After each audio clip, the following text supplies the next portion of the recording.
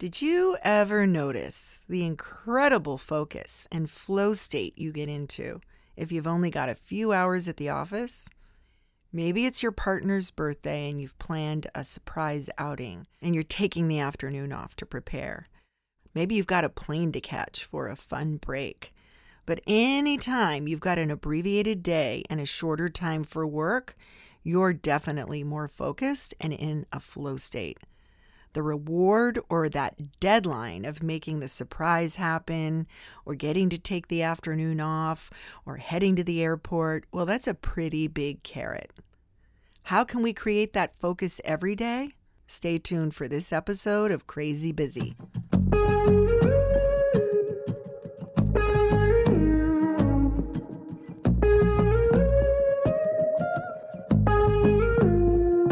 You're listening to Crazy Busy, the podcast for executives, entrepreneurs, and savvy fast trackers who want to start their week sane and end it that way too.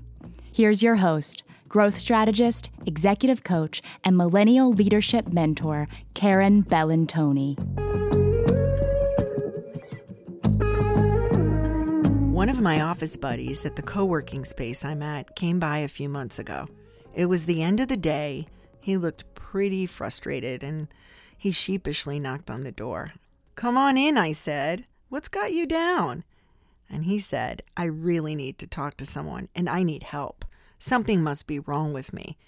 He whispered, "I just don't understand why I can't get anything done." So we sat down and started a conversation, one that is unfortunately very familiar. This young man, who is a successful entrepreneur, wastes about half his time thinking, overthinking, planning, over-planning, versus executing and getting done what he needs to. He kind of waits until that perfectionism turnaround point occurs so he can get into forced flow. You can listen to my podcast called The Price of Your Perfectionism for more on this. Essentially, waiting until that forced flow state hits almost on a daily basis so that he leaves exhausted at night. Typically, he has no lunch or a late, unplanned meal, putting in 10 hours a day, but maybe he's getting an output of 2 to 3 hours. How can this happen, you ask? Simple. He, like many of you, sit in a state of complete overwhelm. And a better question is this happening to your team at work every day? And if so, what is all this costing you?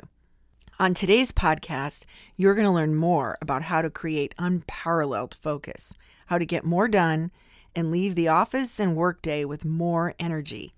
I'm going to show you a new way to kind of jumpstart and reboot your productivity. We'll learn about what happens to your brain when it gets into overwhelm and why you and your team want to stay out of it at all costs. If you haven't listened to my podcast on planning, be sure to go back and do that so you can learn how to schedule yourself. It's called How Do You Know If You've Had a Good Day?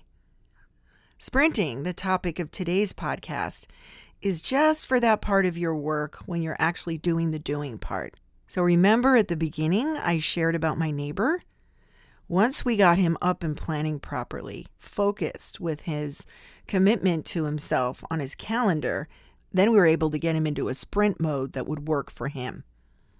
Work can feel like you're running a marathon sometimes. If you're in a race, or if you're just doing the running part of the triathlon, you're not really thinking about swimming. You're just thinking about the sprint right in front of you and what you have to do now. That's the mindset I want you to get into. And apparently, so did another Italian named Francesco Cirillo. Francesco invented something called the Pomodoro technique. Some of you may have heard of it. For those of you who haven't, there's an old kitchen timer. It looks like a tomato, and it was really popular during the 60s and 70s. So Francesco, being Italian and everything, decided to call this the Pomodoro after this specific timer. He developed the technique in the 80s, long before iPhone timers. When you're in the sprint mode, also known as the Pomodoro technique, you take this timer, or your iPhone timer and set it for 25 minutes while you focus on a task, and then you take a 5-minute break before setting the timer again for 25 minutes. If you've struggled with this technique before, it's likely that you're using the wrong variables. There is no one-size-fits-all in the sprinting world. I believe you've got to come up with a formula that works best for you. So the number one thing you do when you're deploying the sprinting technique or the Pomodoro method is to play with the amount of time you're on and off. This is really going to be different with everybody. Some people's attention span can't go 25 minutes to start. They need to start with 10 minutes or maybe even 8 minutes on and 2 minutes off. The 2 minutes can just be getting up and walking down the hall and back or putting on a song and dancing. But something needs to happen to distract your brain from what you're doing. I find most people who have short attention spans, after 2 to 5 minutes, start looking for the distraction. So if you're looking for a distraction, like a phone call or a text, it'll find you. And that dopamine hit your mind gets from going to the Facebook notification or even your email, looking for something, some message that says you're wanted, you're needed, someone else requires your attention. It's all negative training that technology has taught us. In order to break these patterns, we have to create new ones for ourselves. And that's what I love about sprinting. It retrains the brain to work in a different way. When I sprint, especially in deep work like writing, developing a report, or doing some research, I like to go 45 minutes on and 15 minutes off. I find I'm just getting into the groove at around 20 minutes, and it's hard to stop at 45, but I know, for example, that if I stop at 45 minutes and take that 15-minute break, even though I'm breaking, I'm still going to get good information. Some of my best ideas start to come in as I'm walking back to my desk to start the next round of a 45-minute sprint. The key is you have to take the break no matter what. This will give your mind the rest it needs to keep you in the right part of the brain, the prefrontal cortex, where your executive function is, and you can fully be energized. Recently, I got frustrated. I just wasn't getting enough writing done. And I'm big on workarounds. In other words, when you keep hitting your head against a wall and you're not getting the results you want, how can you work around the situation or the plan the way you've set it out? So I wasn't getting any work done that required my focused writing. And I realized one of the reasons was that I do a lot with my laptop. And I just didn't want to pick up the laptop again and do more work with it on the weekends, which is when I tend to do most of my writing or planning anyway. The bottom line is this. I knew there must have been other people who felt like I did.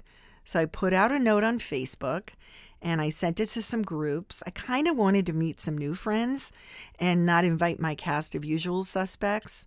I got a room at the WeWork where I have my office. It sits 8 people, and after I found 7 people to sign up for my Focused Writers Workshop, I stopped. On the day, Saturday morning, that we were going to have the Focused Writers Workshop, these 7 people joined me. So there were 8 of us, and we went around in a circle. We talked about what we committed to come to work on. Some of us were writing books. Some of us were writing blogs. Many people were just killing their email. But we all came together for the same reason, and it was to focus and not be alone with our laptops. Every 45 minutes, I stopped and made everyone leave the room. Believe me, it was hard. Once that alarm went off, people didn't want to stop. They were in a flow state and they didn't want to quit. But I assured them that if we quit and took the breaks, we would end up going longer. Endurance is what you're looking for in sprint. Consistent, even energy. We don't want to spike and exhaust ourselves until there's nothing left. One of the beautiful things about sprinting, whether you're using the tomato timer or your watch or your iPhone, is that you're making a commitment to yourself. You've taken the time to plan and prepared to get your work done. Now you're sitting down, you've cleared your workspace, you've removed the clutter. I don't care if you have to stick it all in a bag and tuck it under your desk. Just make sure your workspace is as light and clean as it possibly can be. Now take that one item that you've chunked down to the intervals that you can commit to. If you don't know how to chunk your projects, you'll want to listen to my planning episode, How Do You Know If You've Had a Good Day? Remember, for you, it might be 12 minutes on and 3 minutes off. That could be your perfect sprint.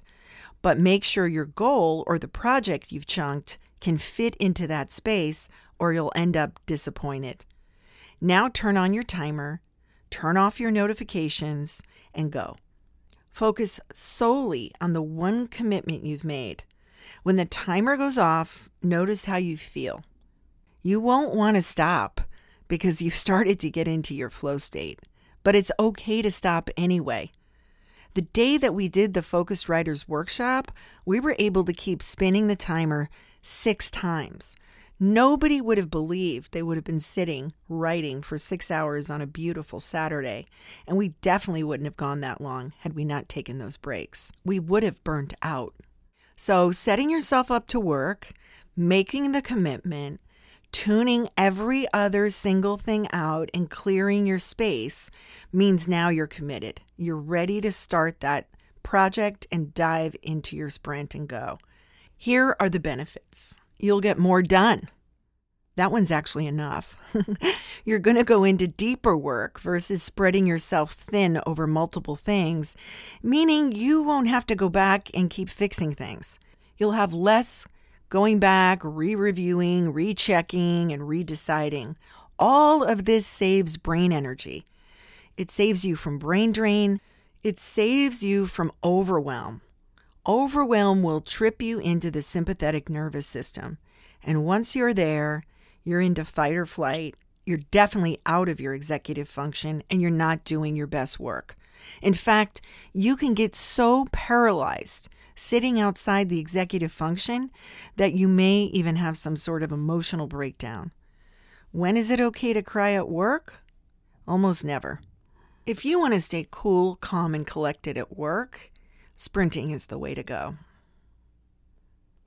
For managers, the reason why you want your team to work in a focused sprint is to get the best deep work from them. And also, as a manager, you don't want your people leaving at the end of the day and having no energy to have an evening, to be with their family, to be with their friends, to watch a movie, read a book, or go out and do something interesting. You want them to be able to come back to work the next day and be interesting people.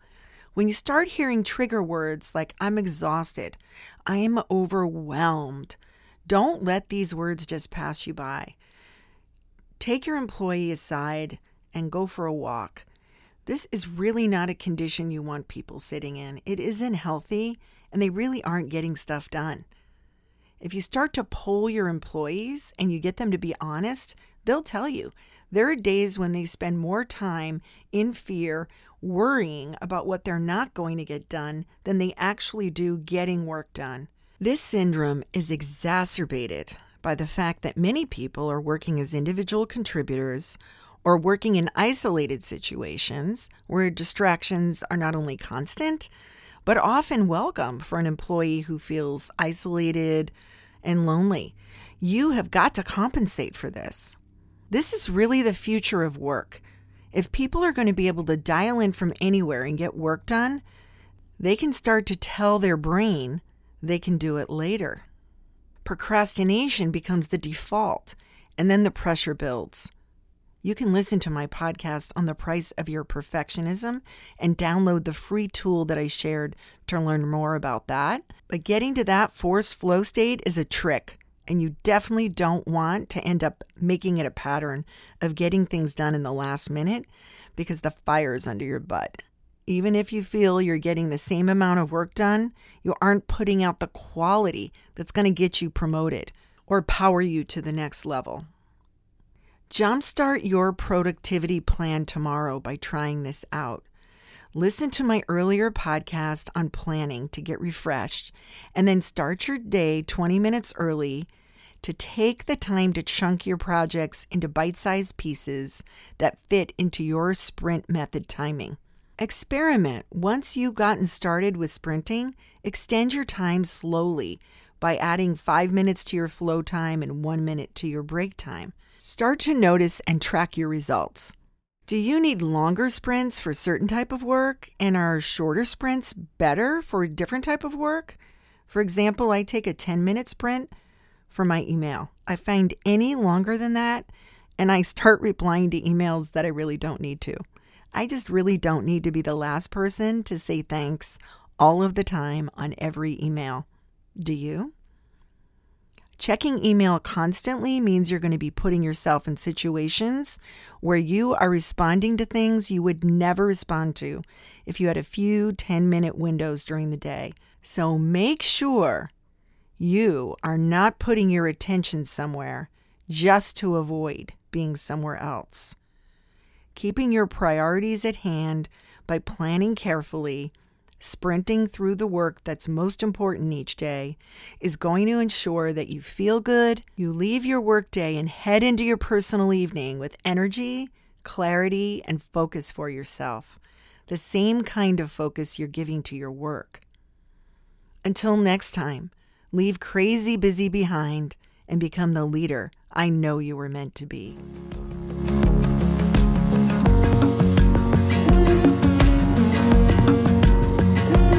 Thanks for listening to Crazy Busy with Karen Bellantoni. If you want to learn about how Karen can help your team, visit KarenBellantoni.com and reach out.